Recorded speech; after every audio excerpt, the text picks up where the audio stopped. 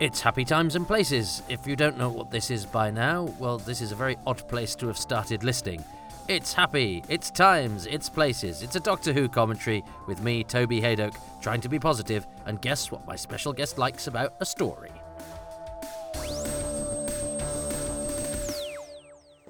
Midway sending now, Godborough receiving now. Yes, hello everybody. Toby, hi. I am Jay Butlermore, and I'm a local government minion in my working life, and a songwriter, and I'm on YouTube and SoundCloud and stuff, and I'm in a band called Dirge. But I'm here to talk about my 7 favourite things about the Seeds of Death. Well, welcome everybody. It's episode 4 of The Seeds of Death. The sound from the episode isn't going to cut in immediately because I've had to mute it because where I am on episode selection on the DVD, it keeps playing the trailer for the episode. Which promises the Doctor going to the moon base, the seeds themselves, which when that trailer was done were weeks away. Finally, we're getting some seed action in episode 4, although the Doctor, as we'll discover, is not on the moon base, although that is not how it appears. All will be explained. Jay Butlermore will choose one favourite thing at the end of this episode. Let's see if I can identify what that is. But I am going to press select/play/enter in 3, 2, 1. And I've pressed it, and now the sound's got to go up a bit. There we go. So here we are. Yes. Well, this episode, when it was available on VHS as part of this edited compilation, it had gone from the very good quality of episode 3 to a really sort of white. It was like somebody was shining a bright torch through the picture. A very washed out looking thing. So because of course this was from a time when I got this VHS. Younger viewers, listeners, may be shocked to hear it was one of 5 complete Patrick Troughton stories. We had no complete stories from season 4, as actually we still don't, and no complete stories from season 5. In fact, for season 5, I think there were 4 episodes, or there certainly were 4 episodes when I was first watching Doctor Who. So we never had this bit on the video, because we'd still got the bit from last week. So that extra line, that thing "it's alive," we didn't have from Brett. So that's it. Brent is that's it for Rick Felgate, although he will return in The Ambassadors of Death, also directed by his brother-in-law, the mighty Michael Ferguson. But I'm not going to accuse it of nepotism, because actually Rick Felgate's a very good actor, very solid and dependable, and now, unfortunately, as far as the Seeds of Death is concerned, solid, dependable, and dead. Although he's moving a little bit there. Oh, he is moving a little bit. Or is that? Yeah. No, he's breathing a bit. He's a breathing corpse.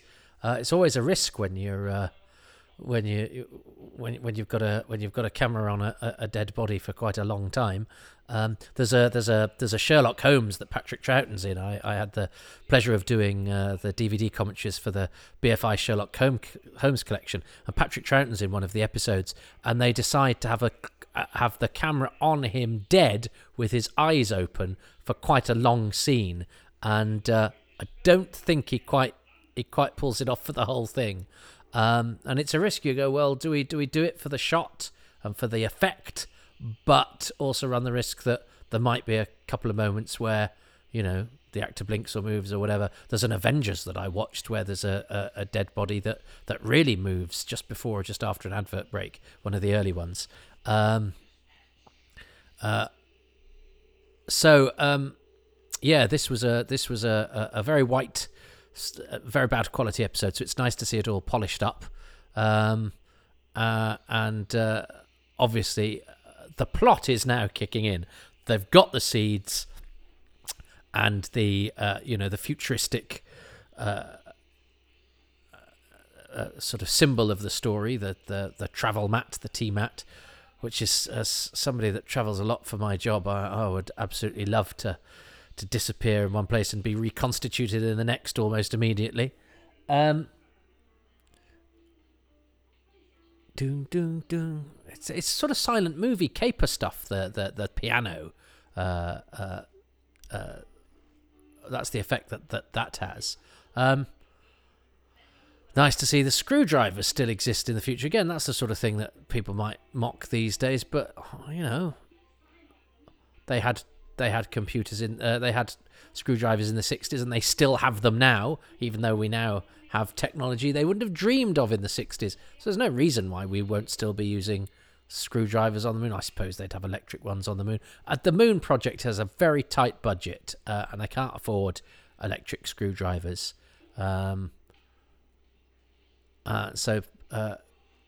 It's Phipps and Jamie. Poor old Phipps spends a lot of time in the vent. It must have been hard on his knees, although these are very big ventilation tunnels, aren't they? Yeah, let's build ventilation tunnels that are big enough to take a man standing up, but then not have a hatch that a man can actually get through, because they have to go back for Zoe, don't they? That's a lovely shot through the grill. Which goes right through and can see the seed, and then has the effect of the seed disappearing. That's a shot of great skill. But yeah, they are massive ventilation. I seem to recall the discontinuity guide. Didn't it say that these ventilation tunnels could fit Jeff Capes, which I thought was lovely phraseology for viewers not from the same time and place as I. Jeff Capes was a competitor in World's Strongest Man. He was a sort of fellow that pulled trucks. That was a sort of entertainment we used to... I used to love the World's Strongest Man.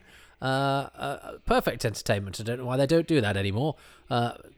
People who obviously eat a lot of sausages, pulling lorries and grappling great big concrete spheres. It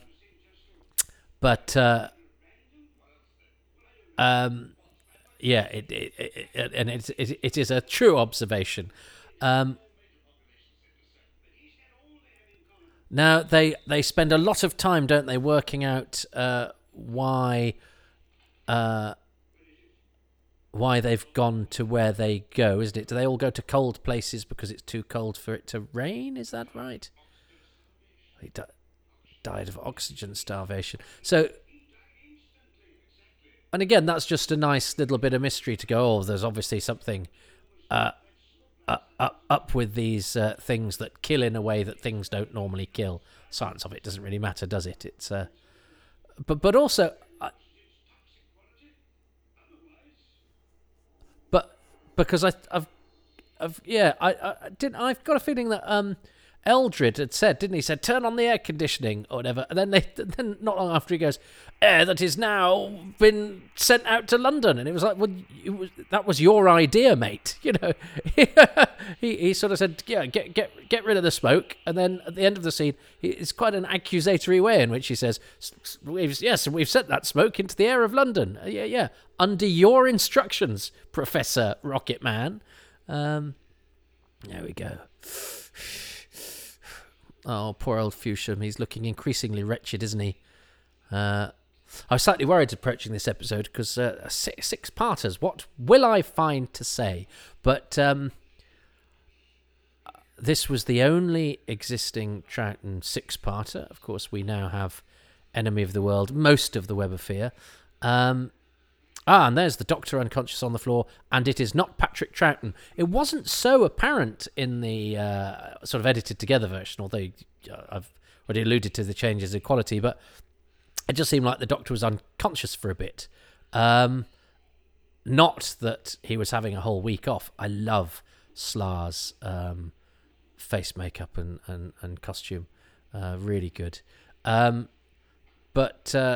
Yeah, is it Tommy Laird? I think it is, or is it Chris Jeffries?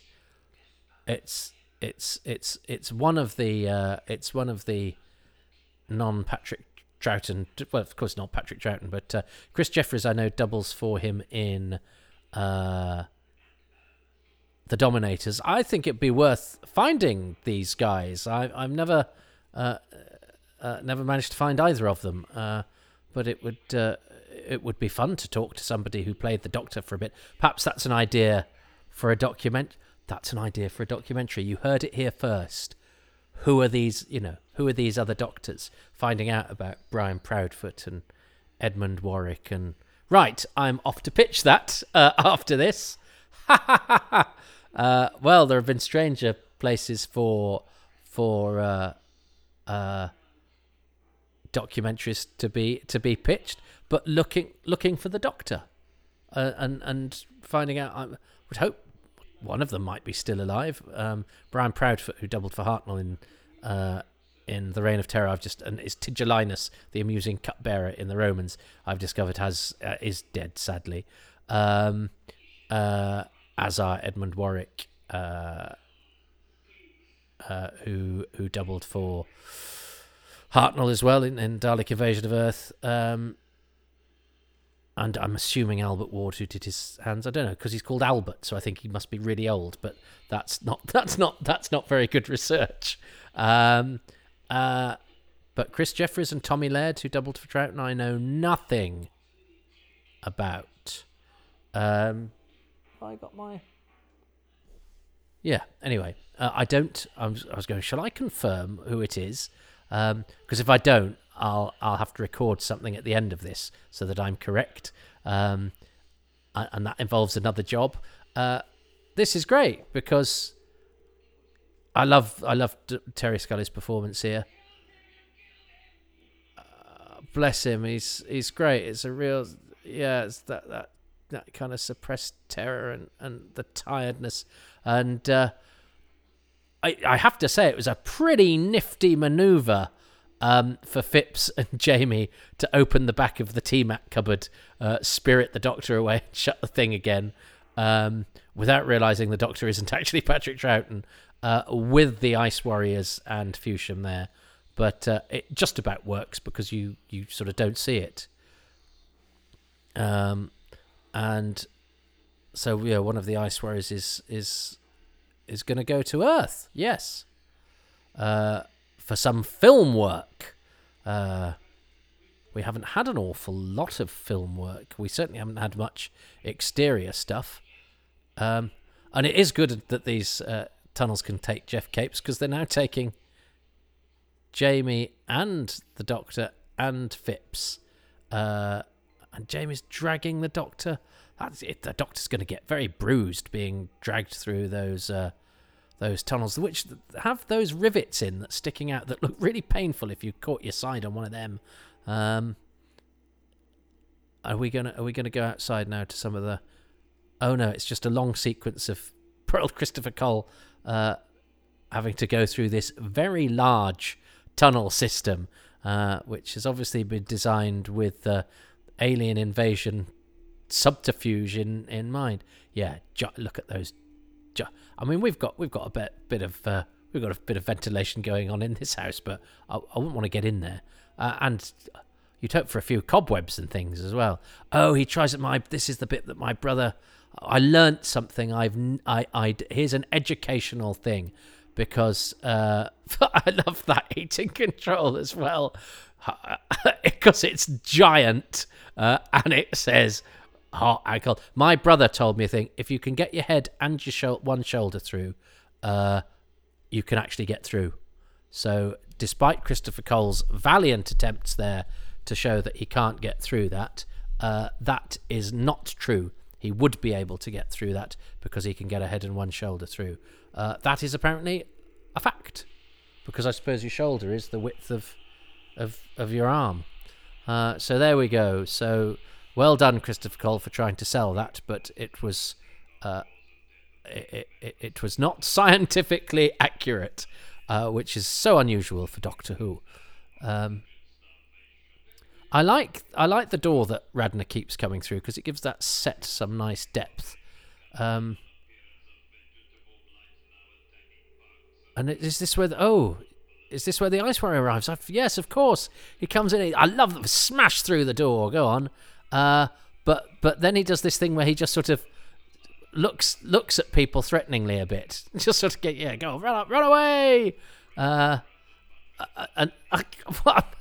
I'm not quite sure what is he looking around? Is he going? Look at me! I mean, Radner and Eldred have just stood there for the whole thing. I like the guns and the guards, and I like the mirror death, of course, which becomes their trademark. But fortunately, because they are far too expensive to kill, Ronald Lee Hunt and Philip Ray survive, even though they just stood there. That's it, Radner. Yeah, a little bit too late there, Radner. He sort of picked up the gun and followed a bit. It's a bit like sort of joining in, and they go, I would have had to go, but it was too late. Yeah, but fat lot of good you were, Julian. Is there anyone else in the history of Doctor Who called Julian? I once had a girlfriend whose dad's name was Julian. He was very patronising towards me, and I bear the scars still. So no offence to any Julians out there, but are there any? I think Radner might be the only Julian in the entire history of Doctor Who. Don't write in. I'm very tired. But yeah, not too tired to come up with a good idea for a documentary. Oh, he's getting a bit, and Miss Kelly's dabbing him a bit. He's got a slightly different. That wig is actually, looking at it, it's not massively Troughton-esque, is it? I've not noticed that before. But it's doing the job. So Phipps is going to take Zoe, and now we go into location. So now, of course, the foam machine had been used in Fury from the Deep. So I do with it, and there's foam in the Web of Fear as well. It's sort of like they went, we've got a foam machine, and foam comes out of the Cybermen in Tomb of the Cybermen. It's a bit like the Master in season 8. It's like, when's the foam going to turn up? So I wonder, because I love Fury from the Deep, and that's a very A.A. Englander film camera shot. The creature silhouetted against the sun. I do hope it's A.A. Englander, who was he was the film cameraman on Quatermass and the Pit. The middle A stood for one of the A's stood for Adolf, you know. Tubby Englander, as he was known, an excellent film cameraman, one of the greatest, and also did Ambassador's Death and Claws of Axos. So yeah, he was a favourite of Michael Ferguson, and this location stuff. There was a famous story, wasn't there, of whichever Ice Warrior this is. I think, is it Tony Harwood? Oh, that was a funny cut quickly to the silhouette after the guard died. That was a very odd cut. Of I think a sleeping vagrant who'd had a few the night before woke up to see the Ice Warrior and ran for the hills. Was it that, or was it that a lady crashed her car when she saw the Ice Warrior? It was one of those. It was one of those early. Somebody saw a monster on location, and the hilarious consequences. But that that anecdote came from that anecdote. One of those two anecdotes I gave you came from that filming session. Just going to double check.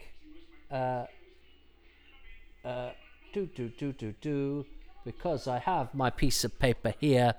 It's nice.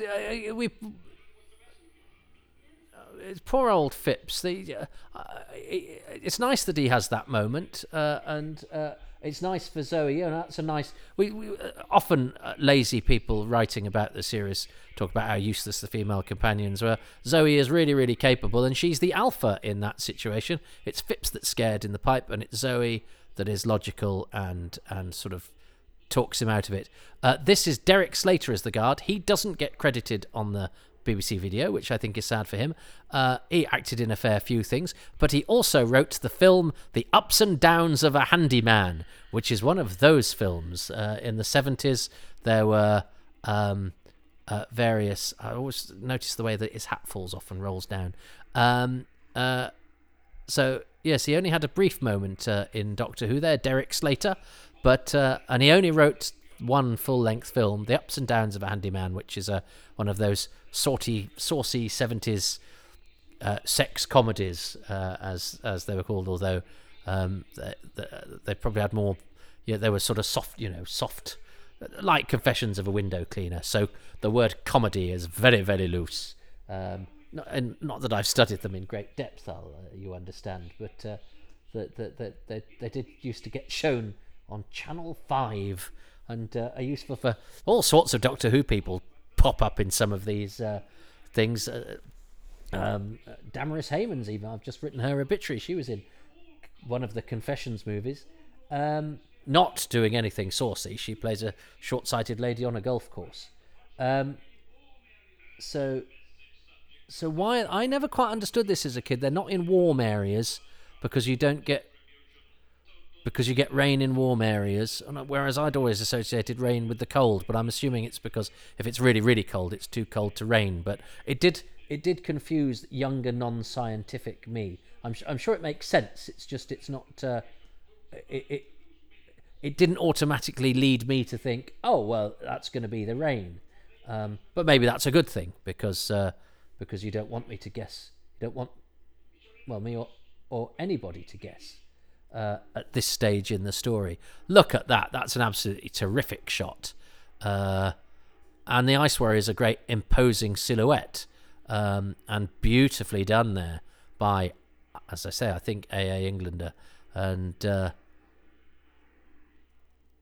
yes, does that and yeah, but yes, the foam, because it had been used so extensively in Fury from the Deep, would viewers sort of go, oh, it's another foam monster, although the seeds aren't the monster. Now here we are.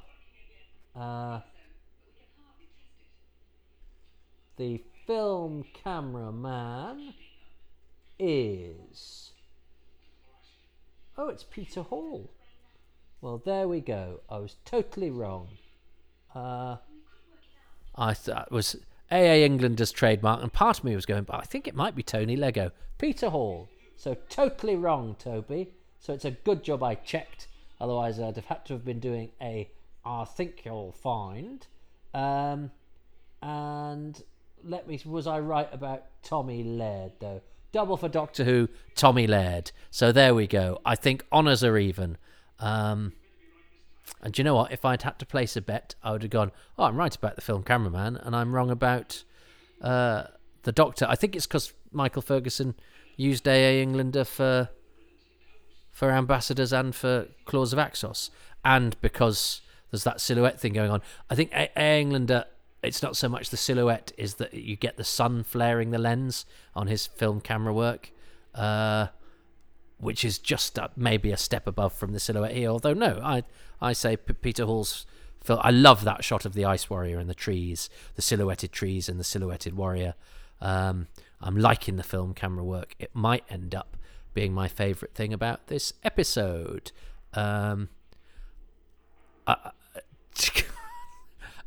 It's certainly not going to be another slightly short-sighted Ice Warrior who... Yes, you've noticed the Doctor. Well done. He was lying there in front of you. Did you go, well, it's clearly not Patrick Troughton, so I can leave him? Yeah, the short-sightedness of the Ice Warriors, I would say, is not this story's strong point. But Fewsham is, and Fewsham's going to do something brave now. And as I say, sadly, because of this Doctor Who magazine article that had given away the cliffhangers, and because Phipps gets killed so close to the cliffhanger, I sort of knew that Phipps sadly wasn't long for this world. Although he doesn't get the credit he deserves later on in episode 5, which I'm sure I will bang on about in great details. It's almost another Harvey situation where Zoe keeps going, Fusham saved my life. Phipps is about to save his life. She doesn't acknowledge that at all, but really. That is a funky costume she's got on, though, isn't it? And I think it's yellow. Or light and creamy. Anyway, it's great. It's a good costume. Zoe gets quite a few good costumes, and the one in the Dominators. He has to do quite a lot of acting in this, Christopher Cole, because he's either nervous or he's tense. That is a fantastic heating control. Presumably, if the Ice Warriors were susceptible to light, you'd have a whacking great light switch with dark, really, really bright. Although they are, they do find light dangerous, but only ultraviolet light. But I'm just talking about other household things that we have. Yeah, so Phipps saves her, gets killed, but this makes for and that flashing wall, of course, makes for more great silhouette work, because she's very dark against the light, and this Ice Warrior is going to take ages to decide to kill her. So that's the end of episode 4. Which I hope you enjoyed. And I'm sorry I made the mistake about Peter Hall, the cameraman. But I did come up with an idea for a documentary. And this is copyright Toby Haydock.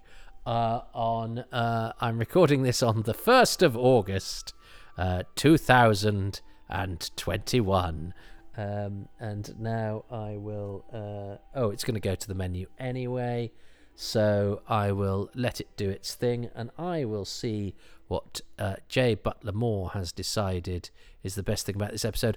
I think I'm going to go for the film camera work. I love that location work, and especially that shot of the silhouetted Ice Warrior against the silhouetted trees.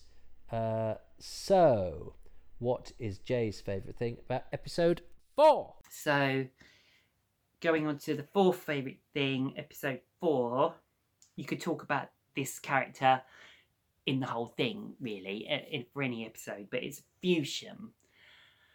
Such a great actor. He is fantastic. The way he does, like, the fear, and then that bit at the end where he's, like, redeemed. He's kind of like, I suppose, a sci-fi trope in these base under siege stories. Will be like the cowardly character, like, it's game over, man, it's game over, like Hudson in Aliens.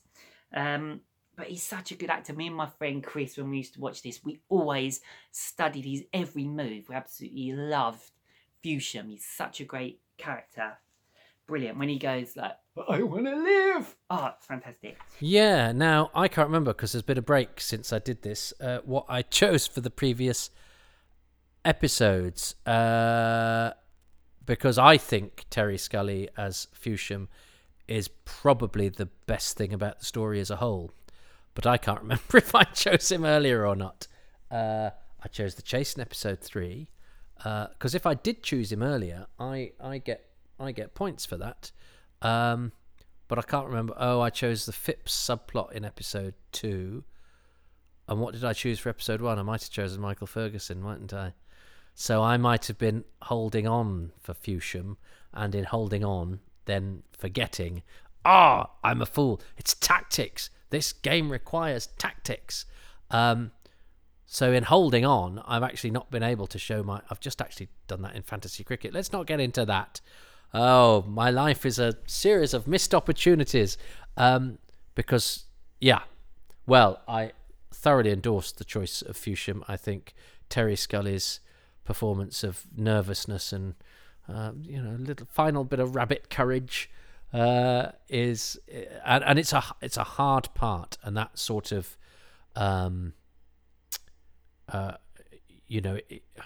extreme nervousness is I think very hard to pull off, and those sort of histrionics are very hard to do. And especially on television, I think, and especially on multi-camera television, where your performance has to suit a close-up and a wide shot, and sometimes cutting between the two. It's not as easy as it looks when it's done well. So I thoroughly concur, even though I don't think I chose Terry Scully, and I should have done earlier in order not to be trumped by Jay there on episode 4. But I'm not complaining, because I am very happy to credit the late great. Rather sad, I think. As I say, he had a nervous breakdown when he was working on Survivors, which led him to not continue playing Vic Thatcher. Oh, bless him. Terry Scully, fine actor, who played Fewsham. So, well, I don't think I'm gonna... Oh, I've still got a chance to tie if I get the same thing about episode 5 and episode 6 and the bonus thing. So I'm going to keep going, because I want to live, which I will do for the next 2 episodes at least, I hope. But first of all, I'm just going to go and pitch a documentary. I'll speak to you next time. Thanks for being here, and take care.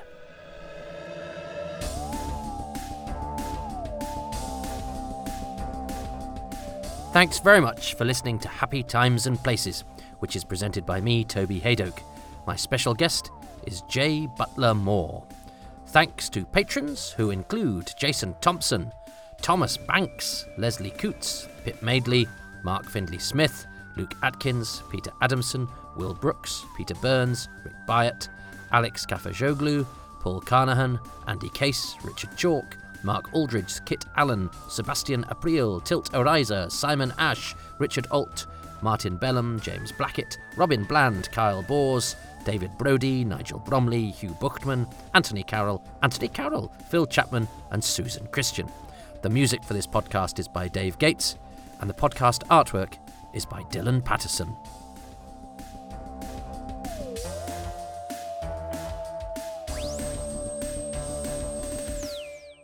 Now listen up if you'd like to join that illustrious list. There are more names on it too, and grateful thanks to those I haven't mentioned this week. They will get their name in the lights elsewhere. They're not lights, are they? Because you can see lights. This is an audio medium. Light is the one thing we don't have.